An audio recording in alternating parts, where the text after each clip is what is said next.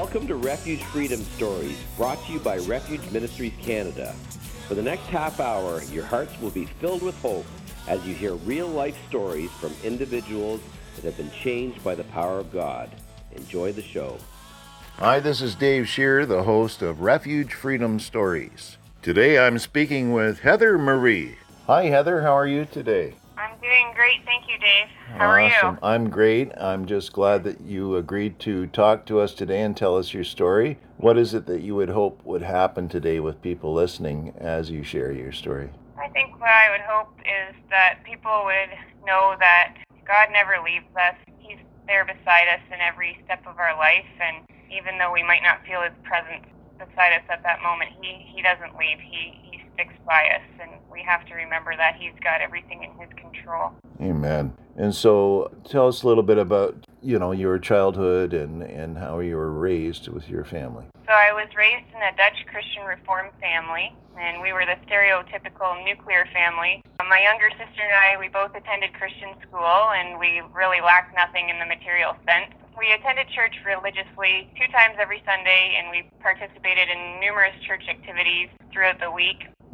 So growing up in the Christian household and going to church, I just remember that I had a lot of questions about God and questions about the church, and I never really was able to ever find anybody that could answer the questions. Ah, okay. So my vision of God, I can remember as a child, was just this angry supernatural guy in the sky that was to be feared, and everybody was worried that He would smite you at the slightest screw-up.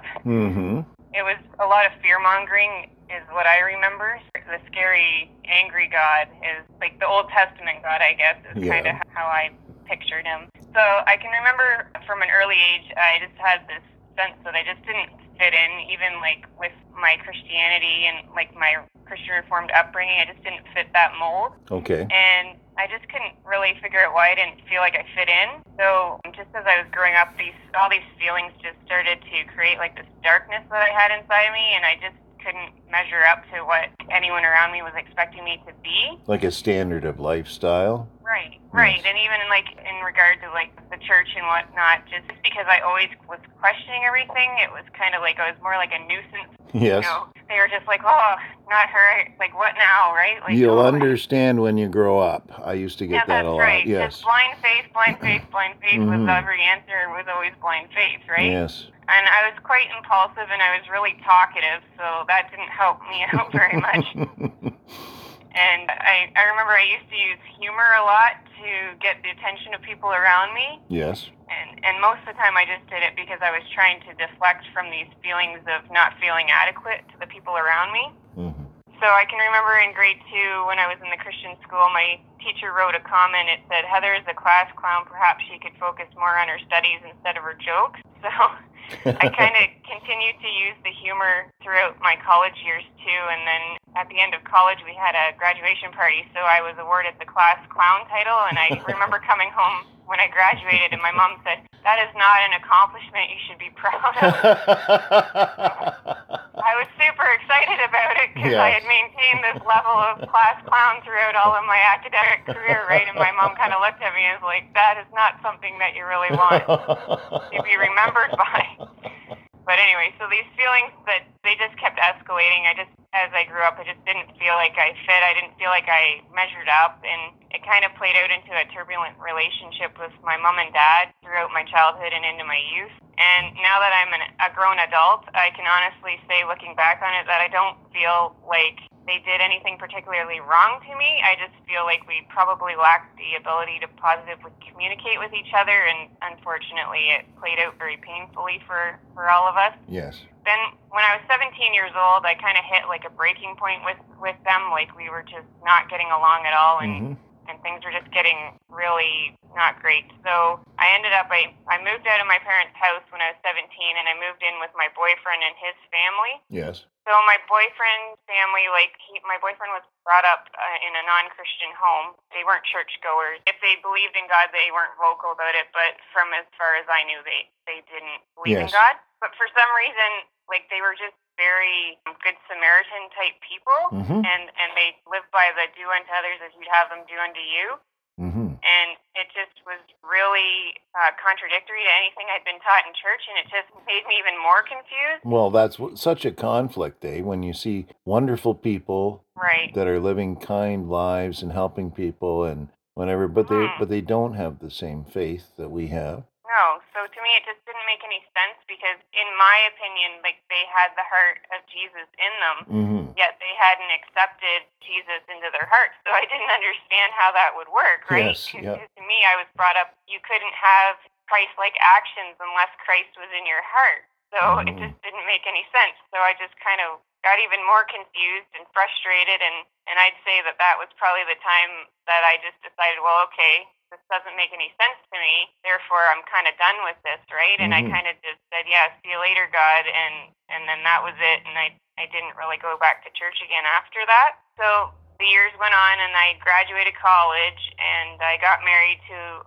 the boyfriend that I'd been living with when I was 17, and then we started our own family a few years after that. And my relationship with my parents, it did not really improve much. Like, we would tolerate each other at best, and it was really rocky. And sometimes we'd go months and months where we weren't even speaking to each other, which was kind of frustrating too, right? Because it almost came down to you don't even remember why you're doing this anymore, like why you're not talking to each other. And it was just kind of like, I remember thinking, oh, I just want to like go back to the way things were, but then you wouldn't even know how to get back to that. Yes. But then we'd make up and we'd be fine again for a little while, and then something else would happen with one of us that it would all kind of rewind and go all back over again. So then the year 2012 came, and in 2012, our family experienced something that I would never want anyone to experience. So my mom was diagnosed with stage 4 breast cancer in January of 2012. My goodness. So she passed away in July of that same year. So basically a half of the year, and then she was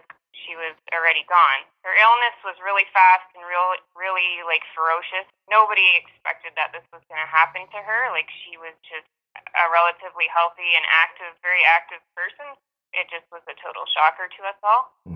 But I can say without a shadow of a doubt, she fought it harder than anyone I've ever seen. Like, her faith never once wavered, and when God did call her home, she went willing and joyfully, because Mom had this plaque that a friend of hers had made for her, and it said, Philippians 1:21, to live is Christ, die is gain. So she had that plaque up on her mantle. To live is Christ, and to die is gain. Okay. Yeah. So she had that up on the mantle the whole entire time she's battling this cancer, and anybody that would come in and be asking her, like, how are you fighting this, she'd say Philippians 1:21 every time. So she believed it, like, right to the core of her heart, that verse. So then she passed away in July that year. That must have been hard. It was very hard. So my sister was around 25 years old. I was in my mid-30s. I had 3 kids under the age of 2.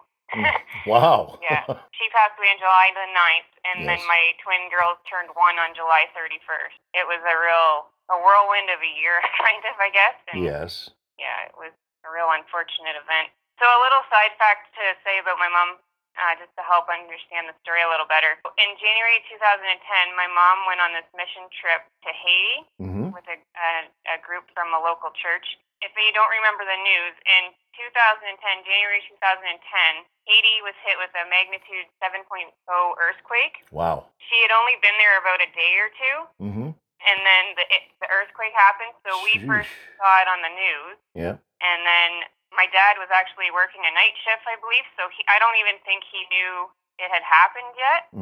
And then I remember my mother-in-law called me and said, like, you better turn on the TV and look at this. So my mom was basically in the center where that earthquake hit, and she survived it. Like, and we had no communication with my mom or that mission group for several days. Like, we didn't know if they were dead or alive or what happened to them. And then finally we got a one-line email through that said, everyone is okay, don't worry, we'll be home as soon as we can. So, yeah, so she survived that. That's pretty miraculous. Yeah, exactly. Like, we were all just like, holy cow. So, and then I remember when she came back, I was visiting with her, and my dad turned on the dryer. So the rumbling of the clothes was going around, and she went into this like utter panic like I'd never seen before. So she's crouched down on all fours and she's frantically crying at me. She's like, "Can you hear it? Can you feel it? Can you feel it?" Like she had post-traumatic stress. PTSD, yes. For quite a while, yeah. Mm-hmm. Every little sound was just shaking her right up. So, yeah, it was a sheer miracle that she survived it and that her group survived it. Mm-hmm. So then 2 years later, now she's pretty much to the day of the earthquake is when she got diagnosed with cancer, like 2 years pretty much to the day. Yes. And so I just remember thinking and being so angry and thinking, like, why, God, are you doing this? Like, wouldn't it have been way more heroic for her to just die in this earthquake? For her, yes. You know what I mean? Like, for her story would have been like, you know, this missionary goes, like the earthquake takes her, instead of, oh, no, she survives it, she's perfectly fine. Yep. And then 2 years later, let's take her anyway. Like, it made me so angry. Kind of sounds like maybe you got a little angry with God and were blaming God or saying it was God's fault that your mom got the cancer and died. Yeah. For sure, I totally blamed God. The more I thought about it, the angrier I got, and I couldn't accept that as a truth that had happened and why that had happened. It just made no sense to me. And then it just came back to this mean God, right? That I'd been thinking about as a child is so mean, right? The disciplinarian God and the dictator and, the one you fear. Yeah, there was no grace and no love in my vision of him at that time. So a few years go by. So now it's 2016. My dad, he gets remarried. So every so often we get a call or a text from my dad's wife, and she's asking us if we want to go to church with them. So my dad's wife, she's a widow. Her former husband was a Baptist preacher. Yes. And he passed away of a heart attack, just like was jogging and then had a heart attack, and then a few days later he didn't make it. So she was a former preacher's wife, I guess. So she'd be calling us, asking us, you know, on this Sunday we're going to have a little potluck lunch. Do you want to come to church with us? Or this Sunday, the Sunday school is going to do a little program. Do you want to bring the kids to church with us? And every time I would say, oh, well, you know, we got a cold, or there was always a reason why we couldn't go. An excuse, yeah. Yeah, so infinite amount of excuses, I would say. And then eventually it was approaching Easter Sunday 2017, and we get a text again, and it's, so Easter Sunday's coming up, and your sister's coming home for the holiday, and we're going to be having a little dinner after church, and we were just wondering if you wanted to come with us to church. So I remember looking at my husband, and I said, like, what are we going to do? I have no logical, explanations of why we can't go. I pretty much used every illness that there is as a reason before of why we couldn't go, and we were all healthy. Yeah. So I said, well, here's what we'll do. We'll go this one time. It'll get them off our backs, right? Yeah, for a bit at least, eh? For a bit at least, yeah. Or we could just, at least we'll make it till Christmas before maybe they ask us again, right? We'll be the Easter and Christmas people. Yes. Yeah, so we said yes to it. So we're getting ready for it. So by this time, just to give you some perspective on how it went, I haven't been to church in about 20 years. Yep. At this point. So it's been a while. It's a little nerve-wracking. How about your kids? They hadn't been to church at all, and my husband had never been to church. Okay. Yeah, other than maybe for like a 15-minute or 20-minute thing where he was coming to like a youth group thing that I said, well, why don't we just go see so-and-so at a youth group, right? Yep. So that was about it. But formally, like in church, we hadn't been, and our kids hadn't been. I can remember pretty much every minute of that service that day. I could probably even tell you like what the pastor was wearing. That's like something. That's like how in tune I was at that time. Something got that stuck in your mind somehow. What happened? So the sermon was called "The Hope of the Resurrection," and it was like a bomb had just like dropped on my heart after he preached that sermon. And I remember I looked at my husband, because I can't read, like, I've been married to him for almost 19 years, like, we're in our 19th year, and I cannot read him to save my life. Even still, like, he's just stone cold when he's sitting there. I cannot figure out what he's thinking, right? It's typically a guy thing, yes. Yeah, so I'm sitting there, and I'm just, like, almost on the verge of tears just with this, like, truth bomb hitting me, right? And I'm looking over at him, and I have no idea what's going on in his head at all. We made it through the service. It was it was wonderful, and the sermon was like completely life-altering. So we were driving home, and I said, well, what did you think of it? And he says, well, I don't care what you do. You cannot go back, but I'm going to take the kids back next Sunday, whether you want to go back or not. What? And I was like, oh, okay. Yeah. So we went back, and then as God works in his mysterious ways, we went back again and again and again. Mm. Yeah, so it was just Sunday after Sunday, we were just like drinking it in, and it was just like soaking in so deeply to us. So God was truly working into our hearts through that pastor of that church and his wife. She's a darling. The two of them just spent so much time pouring into us, and it was just like God was just speaking through them. Mm-hmm. Yes. Yeah, so the biggest thing was it went from an angry God to a loving Father. Like, that was the biggest thing I remember. The biggest memory I have is just everything shifted. It was like the pastor said, do you realize that God wants this relationship with you? And it's like, relationship? What are you talking about? Like, this has never been something I've thought about before, that God actually wants to pull us into a relationship with him, right? So God was just revealing his goodness and his mercy to us, and it was like truly changing our lives. And I just remember all this darkness that had been carrying me, like, over me, it just was like starting to melt away. Like, I didn't have to worry about if I could measure up to somebody else. Like, yeah. Or I didn't have to measure up to God. He doesn't care about that. And that was just something that blew my mind. Totally revitalized or changed your concept of who God was and his character, and that, I mean, probably became real to you. Yes, exactly. There's this verse, I think it's in Jeremiah, or maybe I'm wrong, but it says, like, I know the plans for you and the plans for your future, like God's plans for us. Mm-hmm. And it was just, God's plans were starting to make so much more sense. It was just like I could see everything through a new set of lenses, I guess. Mm-hmm. And then I started to realize, like, God was in control even when I was in a painful state in my life. And part of God's plan that I was starting to understand, that I didn't understand at the time when my mom had died, was that to him, death is not bad. To us, somebody dies, and we're sad and we mourn, and that is part of the human process, right? Yes. But for God, especially when the person is a believer, right? Like, they get to go home and be with their Father, and it's not a bad thing to him. Like, and because Mom was such a steadfast believer, she knew also that death was good for her. Moving past the grief I was experiencing and beyond the pain of it, and I wanted so much more time with my mom on earth, right? But God was working for my good and my family's good, and it was all starting to become so much clearer now. So my mom's death brought our family salvation, and so that can sound a little bit crazy probably, and it might even sound selfish if I'm saying that. So when my mom died, I had completely turned my back on God. My husband didn't know God at all. My children had no idea who God was, and the only idea they knew of him equated basically to a Santa Claus. Okay. You know what I mean? Yes. Like the magical guy in the sky, right? And to them, they didn't have any differentiation between Santa and God, because they both were just something that somebody had told them about, right?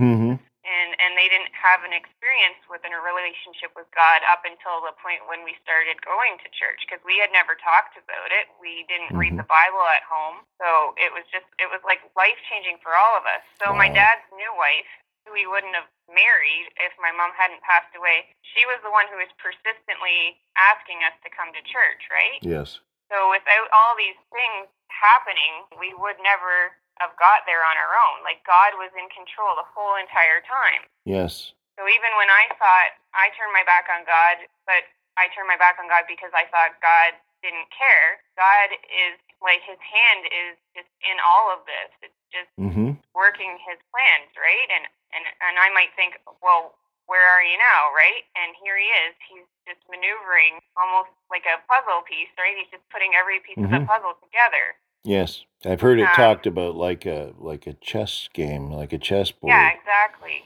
Yeah, so it's just like every piece of this puzzle of our lives is starting to fit, and it's just making so much more sense now. Where before I was just thinking, like, I hate you, God. You're so mean. You took my mom. like, now my kids don't get to grow up with their grandmother, and all these things is for me, right? Mm-hmm. But God is saying, hold on a moment, and then I'm going to reveal my plan to you. Wow, that's amazing. Yeah. So on October 1st, 2017, I was rebaptized. Yes. I was infant baptized, just the way I was brought up with the Christian Reform. So I guess you could say I was believer baptized when I in October 2017. Yeah, well, the difference being that your parents had you baptized as an infant, and then on your own as an adult, as a testimony of your faith and such, you were baptized. Was it a water baptism? Yes. Yes. Yeah, immersion baptism. Mm-hmm. So then a year later, so September 2nd, 2018, my husband was baptized. Wow. So I know for my mom, she would have given her life 1,000 times for us to have salvation. I know that for a fact. Well, it's a short life that we live, and those are the most important things. I mean, as we get older, we start to realize that a lot of young people have no clue how short life is, but you start to realize that it's got to be about more than this life. Yeah. So that's where I thought my story would finish. Yeah. But yeah, that was totally not where it finished. So, and it's still not finished, but anyway, I'll just give a little rundown of what happened next. Sure. So in 2008, I became ill with an infectious disease called Colostrum difficile, or it's more commonly known as C. diff is the short form. C. diff, okay. Yeah, so I had a wisdom tooth taken out, and my oral surgeon prescribed me 2 courses of preventative antibiotics in case I got an infection. So the antibiotics, what they do is they alter your stomach bacteria, and they get rid of all of the good and all of the bad. And then when that happens, this C. diff toxin will overtake your colon, basically. So I was hospitalized for a week after I was diagnosed with that, and I had IV meds and all that. And then I was released, and I was not improving. I was actually getting worse. Oh, boy. So I lost about 40 pounds in a month, and I'm not very heavy to begin with. Right. So that was a pretty noticeable weight loss. And then I was barely able to eat or drink, and anything that I could eat and drink, I couldn't keep it in me. And my doctor was at a total loss. He didn't know what to do because everything that traditionally they had used to treat C. diff was not working for me. And then I even tried an experimental drug just to see if that would work, and it didn't work either. So they really didn't know what to do. And then it became a literal matter of life and death because I had dropped to just under 90 pounds. Wow. So at this point, there's about 15 pounds difference between my 8-year-old son and myself. So that went on for 7 to 8 months. And then in the end of the 7th month, I was able to receive a kind of a new treatment that was an experimental treatment in Hamilton Hospital, and it put me into remission. Okay. So they can't tell you that you're totally cured because C. diff toxins, they never really leave after you've had it. So you're just basically trying to balance it and control it so that it doesn't cause another infectious relapse. Although that was in remission, I still wasn't cured. I just remember thinking, like, this is not where I'm supposed to be in my life. Like, again, blaming God, like, come on, like, what are you doing to me, right? Yeah. Like, I just got baptized. I'm full of the Holy Spirit. Like, this is my time to shine. And here I am. I'm laying in bed. I'm supposed to be, like, an energetic mother in my mid-30s, and I can't even get out of bed to make my kids breakfast. So I just remember feeling so helpless, and I just waited it out every day till the next day came, and then I did it all over again. So then I just remember one night, it was after I had my second treatment, because I had to have more than one to get put in remission, and I was just struggling so hard with what was going on, and I was so tired, and I was exhausted spiritually as well. And I took this pillow to my mouth, and because it's 11:30 at night, and I don't want to wake my family up. Before I could even realize what I just said, my God, why have you forsaken me? Like, I know to say that and compare myself to Jesus on the cross is, like, absolutely ridiculous. Like, I in no way was anywhere near what he was experiencing, and I realized that. Yes. But it just came out of my mouth like I couldn't even help that I said it, right?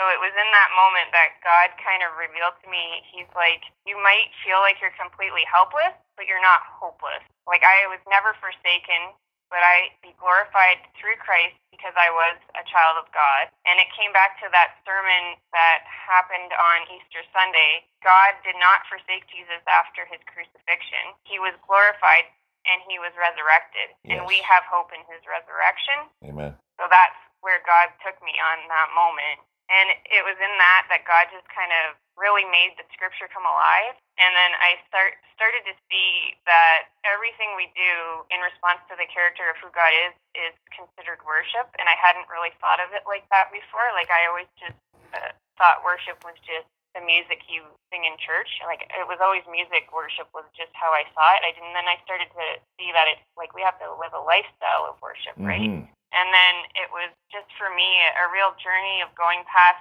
seeking God's hand to seeking space, like just being able to be content to bask in the glory of God and not always have to ask for something or expect something from him. Yeah. And that was such a huge revelation for me, I remember at that time. We are not forsaken, but glorified as children of God. Hebrews 13:5, right? Yeah, exactly. Beautiful. And I would love to tell you that the story ends with me being completely healed, but that is not true. But it couldn't take God from me. Yes. And it couldn't take Jesus out of my heart. Like, that wouldn't change no matter how sick I got. That's profound. God was right beside me this whole entire journey, and that was something that will never leave. And he's still working for my good because he's a loving father, right? Yes. That's something that I realized, and I just live that day to day. Sounds like you're living in gratitude and Exactly. appreciation of what, and understanding of what God has done and is doing and can do for you.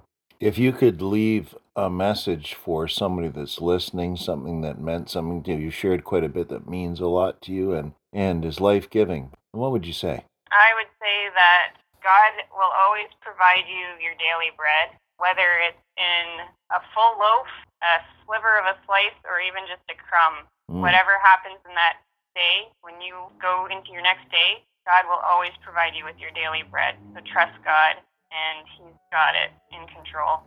Amen. Well, that's pretty awesome. Thank you so much for talking with us today. Well, thank you again for having me. It's my pleasure to share, and I truly hope that I can be an encouragement to somebody listening.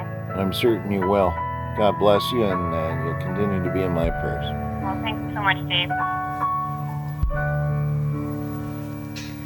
Our Father in heaven, name above all names, the earth awakes in your glory. We live to sing your praise. Your will is good, love divine, and your promise will never change. When my faith is weak, you keep holding on to me. Your kingdom come, your will be done. I hope that you have enjoyed the last half hour as much as I did. Thank you again to Refuge Ministries Canada for hosting the show. So until next Friday, may God richly bless you with peace, love, and happiness. We at Refuge Ministries are so blessed by the success of Refuge Freedom Stories and podcasts. In addition, we focus on youth prison ministry, release kits, and many other diverse outreaches to the needs of our community. As a nonprofit, there are many costs involved, however, and we are asking for your support. Financial gifts can be made via our website at www.refugeministriescanada.com or by calling 519-701-0108. Your giving makes this work possible, and we thank you in advance for your support.